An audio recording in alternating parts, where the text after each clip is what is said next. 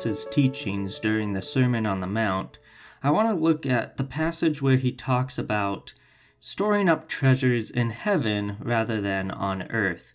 And I think this is a passage that is really difficult to translate into English because there's a lot of meanings behind the words that aren't fully conveyed in just one English word, because this whole passage is really talking about so much more than just money. And so I want to kind of dive into a little bit today some of the meanings behind the words that are used. So this passage is in Matthew chapter 6, and it begins at verse 19.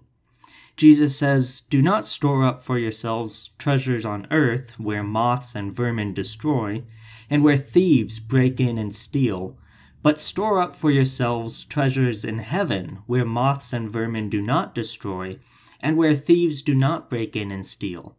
For where your treasure is, there your heart will be also." The eye is the lamp of the body. If your eyes are healthy, your whole body will be full of light. But if your eyes are unhealthy, your whole body will be full of darkness. If then the light within you is darkness, how great is that darkness? No one can serve two masters. Either you will hate the one and love the other, or you will be devoted to the one and despise the other. You cannot serve both God and money.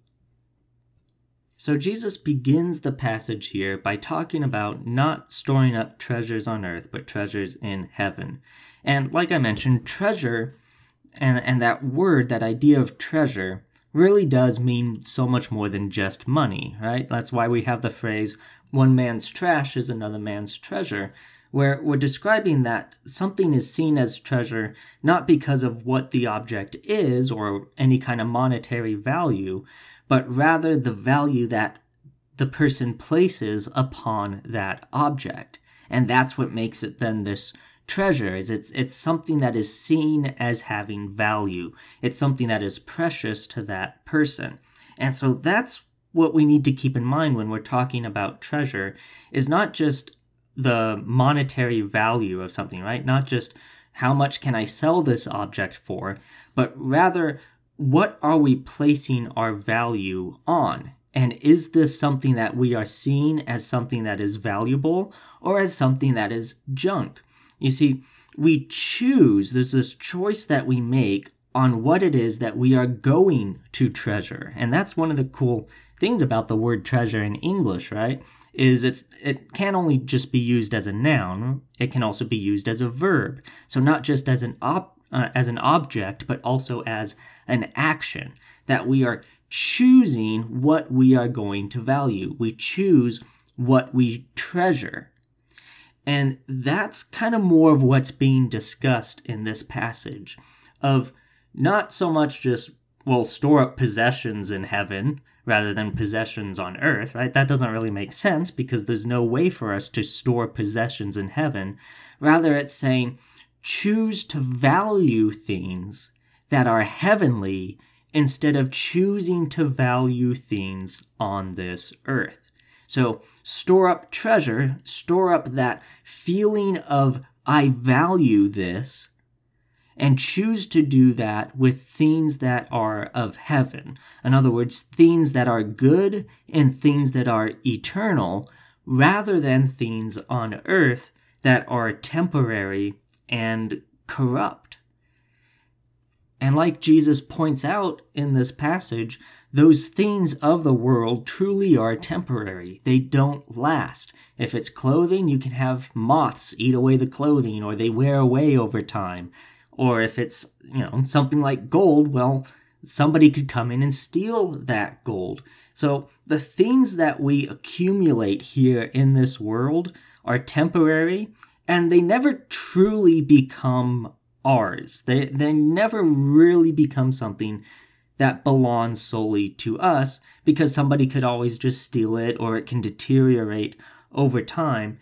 And even then, even if, say, we have something, and it's in our name, and it's something that won't fade away over time, and it's something that we have locked away so nobody else can get it, as long as you have enough time, you will reach a point where that thing is no longer yours. And Solomon kind of talks about this in Ecclesiastes. Ecclesiastes is one of those books that can be kind of depressing at times. It doesn't really put a positive spin on a lot of things, but there is a lot of wisdom that comes from the book of Ecclesiastes. And I was reading through the book of Ecclesiastes recently, and there was a part that really stood out to me. It's in chapter 2 of Ecclesiastes, and it begins at verse 18. Solomon says, "I hated all the things I had toiled for under the sun, because I must leave them to the one who comes after me. And who knows whether that person will be wise or foolish? Yet they will have control over all the fruit of my toil, into which I have poured my effort and skill under the sun. This too is meaningless. So my heart began to despair over all my toilsome labor under the sun. For a person may labor with wisdom, knowledge, and skill, and then they must leave all they own to another who has not toiled for it. This too is meaningless and a great misfortune. What do people get for all the toil and anxious striving with which they labor under the sun?" And this is an excellent point that Solomon brings up in this passage, that everything you accumulate, well, when you leave this world, that's going to be passed on to somebody else. Somebody else will take ownership of that object, which just goes to highlight even more how silly it is to try to place the value and pursuit of our life into things from this world. Because not only will they deteriorate over time or have the potential to be taken away from us, whether by somebody stealing it or maybe, a great accident like a fire or any number of ways that thing can be taken away from us or broken or lost. But also that when we leave this world, somebody else's name gets put on it instead of ours. It's no longer ours. But things that are from heaven, things like joy, peace, bringing someone into a closer relationship with Christ, helping them understand Scripture, those are things that last. Those are things that don't go away. And that's why it's so much more important for us to place our value into those kinds of things. And I'm not saying that is what gives us value. What I'm saying is, in our perspective, we view that thing as more valuable and worth more time and effort, worth more of pouring ourselves into it than anything else that is found in this world. And so while we're here in this world, we don't want to place any more extra value on things that are temporary, and not be storing up our treasure and treasuring the things on earth, but rather treasure the things that are from heaven. Pour our heart into things that really matter. Jesus then goes on in this passage to talk about the eye and how the eye is the lamp of the body. And if your eye is healthy, then your whole body will be full of light. And this might seem like it kind of comes out of the blue in this passage, and we're not really sure what Jesus is talking about. You were just talking about treasure, and now you're talking about a person's eye and it being the light of the body. Like, what are you talking about here, Jesus? Well, let me kind of break down a little bit of what Jesus is talking about here. The term that is used here of a person's eye can kind of be translated and interpreted a few different ways. So one of the ways it can be used is to describe a person's disposition. So what is something that catches this person's eye? What is something that if, you put 3 different things out on a table, well, this is the object that eye is going to look at. And because that person just naturally has the disposition of being drawn to that thing. That's where their gaze goes, right? That's a person's eye. It's their disposition. What is it that attracts them? What are they looking towards? It could also mean a person's understanding of something. So just like if we were to read a textbook, and we are reading through the information that's there, and we're gaining a better understanding of that thing. That's another thing that this term, the eye, can be used for, is that taking in of information, looking at the world around us and perceiving what is around us and gaining a better understanding of that thing. Another way that it can be used is in a person's intentions. So if I'm walking down a path, I'm not going to be looking off in some other direction. I'm going to be looking in the direction that I'm traveling, showing that I'm focused on moving myself in that direction. I'm looking down the road because that's where I plan on going. So these are a few different ways that this term of the eye can be understood, of a person's disposition, their understanding of the world around them, and kind of their intentions. So if we take all of those different ways that this term can be used and wrap it all together, then this phrase of the eye is referring to a person's interaction with the world around them. It's the interaction between our spirit and the physical world.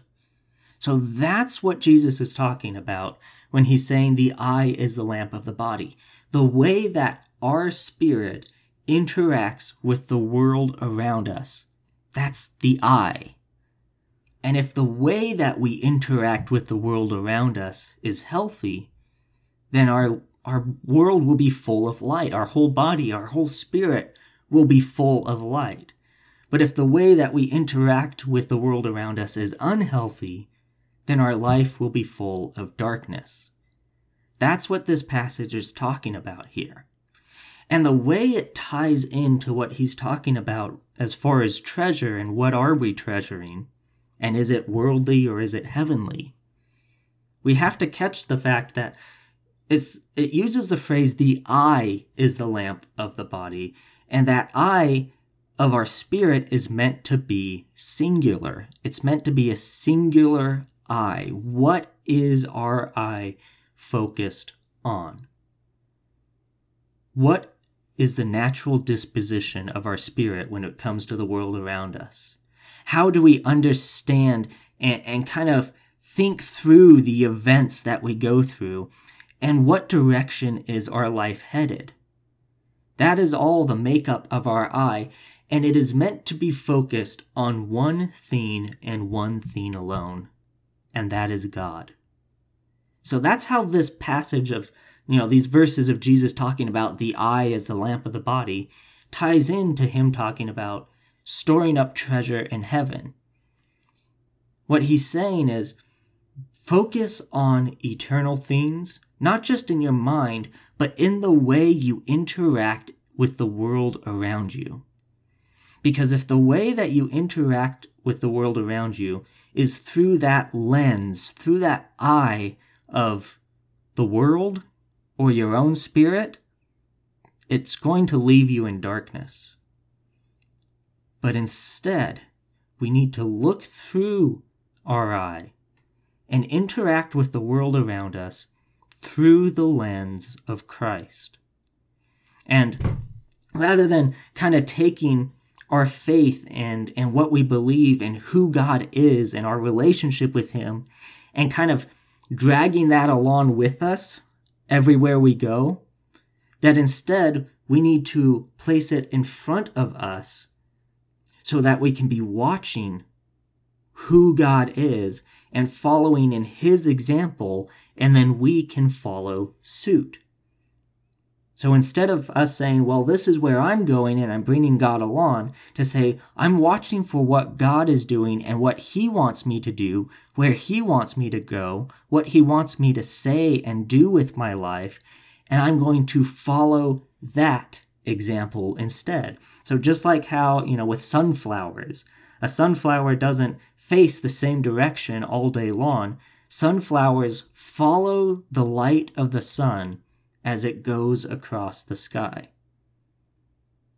It's focused on that sunlight. And the way that it is facing is whatever direction the sun is in. And in that same way, our life needs to be following God's direction. And we need to let Him take the lead for us. So don't store up treasures on earth. Don't be looking at the things on earth and chasing after those things and saying, well, this is what's valuable. This is what I need to be chasing after. But instead, focus on God. Treasure the things that are from Him and follow in Him so that your body can be full of light, that your whole life will not be in darkness, but will rather be in light. And he ends this by saying that there is this choice to be made because no one can serve two masters. You have to pick the one thing that you are going to be following. Now, in the NIV version of the Bible that I read today, it ends with the phrase, you cannot serve both God and money. Now, some different versions of the Bible don't use the word money. They use the word mammon. And this is because they're saying there's really not an English word that works for this, for what is trying to be conveyed here. So let's just go ahead and use the word mammon, and we'll just leave that word in there. But mammon is a word that refers to any kind of gain. So any kind of worldly gain. So that could be your income, right? What do you gain from working your job? Well, you earn the income. Or, for many people that Jesus was speaking to, their mammon was the crops that they produced. It was the fish that they caught. It was everything that they gained. And so what he's saying is that you cannot live your life focused on and treasuring many things. You can only focus on one thing. You can't serve two masters. So either you will serve God and make that choice to serve God, or you will find yourself serving this desire to gain things in this world. And if you can only gain one of these things, if you can only focus on one thing, and you chase after that worldly, meaningless gain, what Jesus wants us to understand is that meaningless gain is actually a loss. You actually aren't gaining anything. You are coming up with a net loss because in that pursuit of what is worldly, you are losing what is so much more valuable.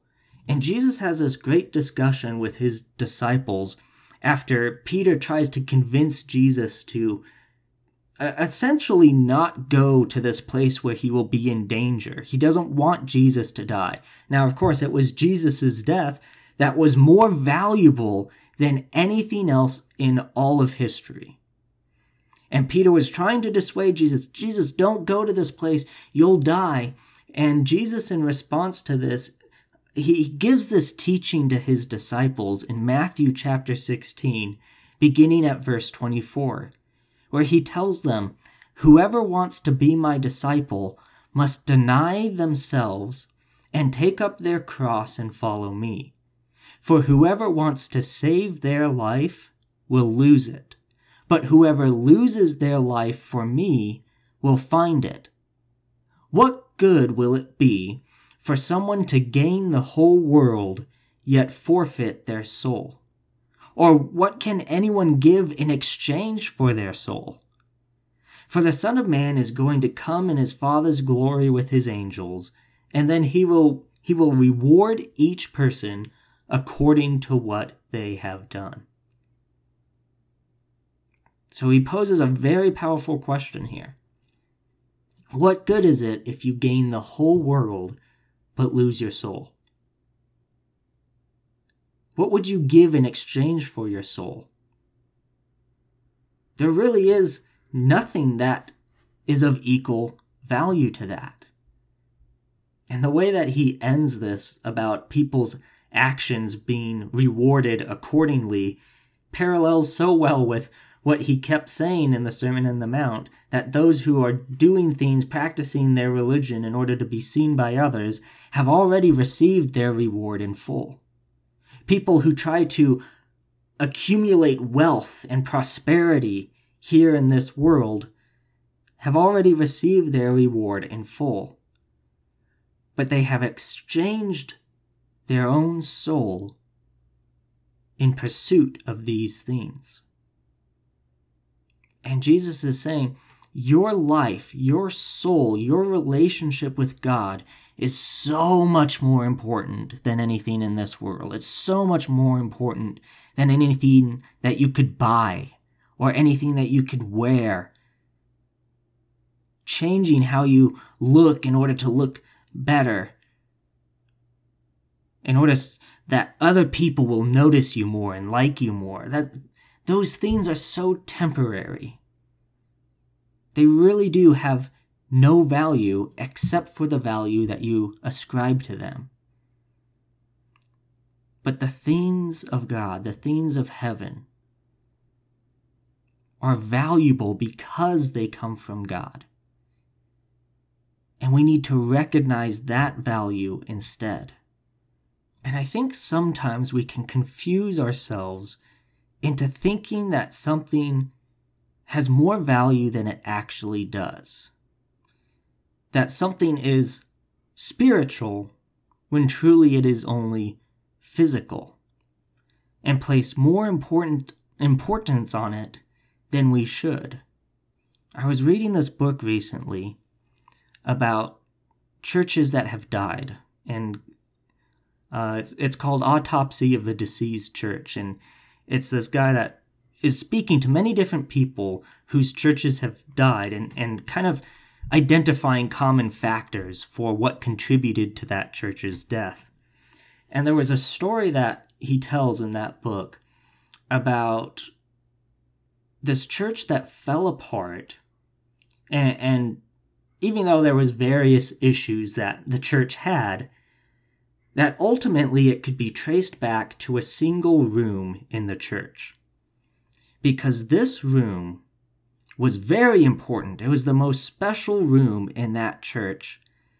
And because it was so special and everybody saw how special this room was, they would fight over it constantly.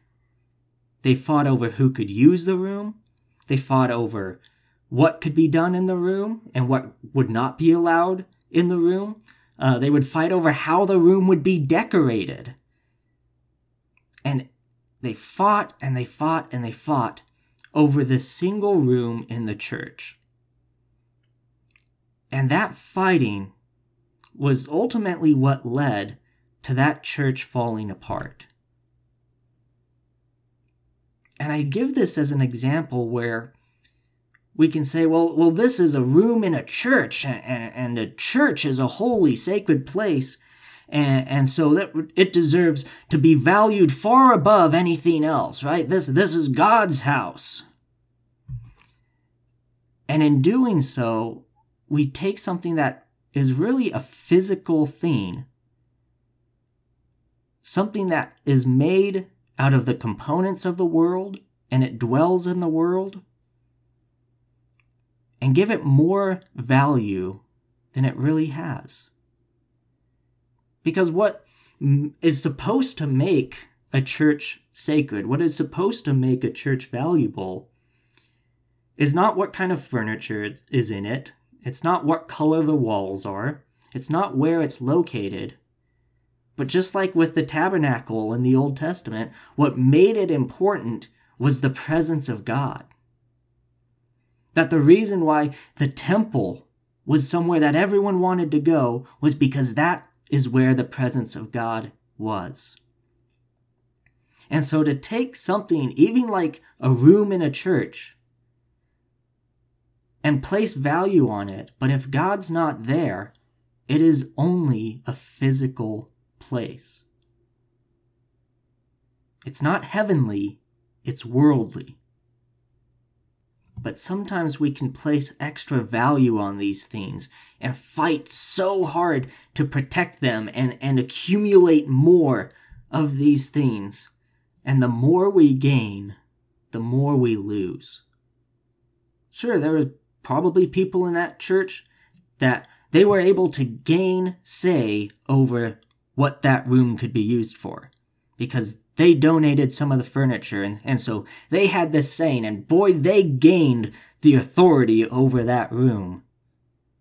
But they lost the mission of God. And the more and more they gained, the more they actually lost. You cannot serve two masters. Are you storing up worldly treasures or heavenly treasures? What are you focused on? What is the lens through which your spirit interacts with the world around you? And is it through the lens of what God values? Or are we simply chasing after things that are temporary? And we need to look at our actions and let God test our actions to show us what is it that we are trying to accumulate? What is it that we are pursuing? What are we trying to gain? And is it worth it? Is it worth the value that we place on it? Or are we giving it extra value than it deserves? And are we chasing after things of this world? Are we chasing after physical things? Or are we chasing after a relationship with God and chasing after the work of His kingdom? And we need to let God test and examine our actions and show us what is it that we are pursuing. And when we look at our actions, when we look after what we pour our heart and soul and life and time and money and energy into, are those actions going towards eternal things or physical things? It's not just about money. This passage isn't just about money. It's about the focus of your life. And what is it that you are treasuring?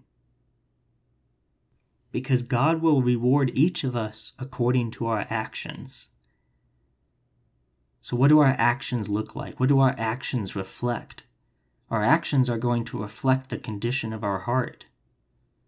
And what we value, what we treasure, what we chase after, what we try to gain.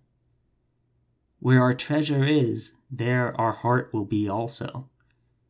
And God examines our hearts. He rewards us according to our actions. And He is going to be testing whether we want or not, whether or not we are pursuing things of this world or things of heaven. And so we need to ask ourselves, do my actions show that I treasure eternal things or physical things? And rather than storing up treasure on earth, we need to treasure the things of heaven instead. And that's today's Sermon in the Pocket. As always, if you have any comments or questions for me, I would love to hear from you, and you can reach me either through the Sermon in the Pocket Facebook page, or you can also email me directly at sermoninthepocket@gmail.com. And I encourage you to, wherever you're listening to this, like it, share it, all of those things that help spread the message to more people. But until next time, thank you for taking the time to listen, and I pray that God will bless you as you go throughout your day.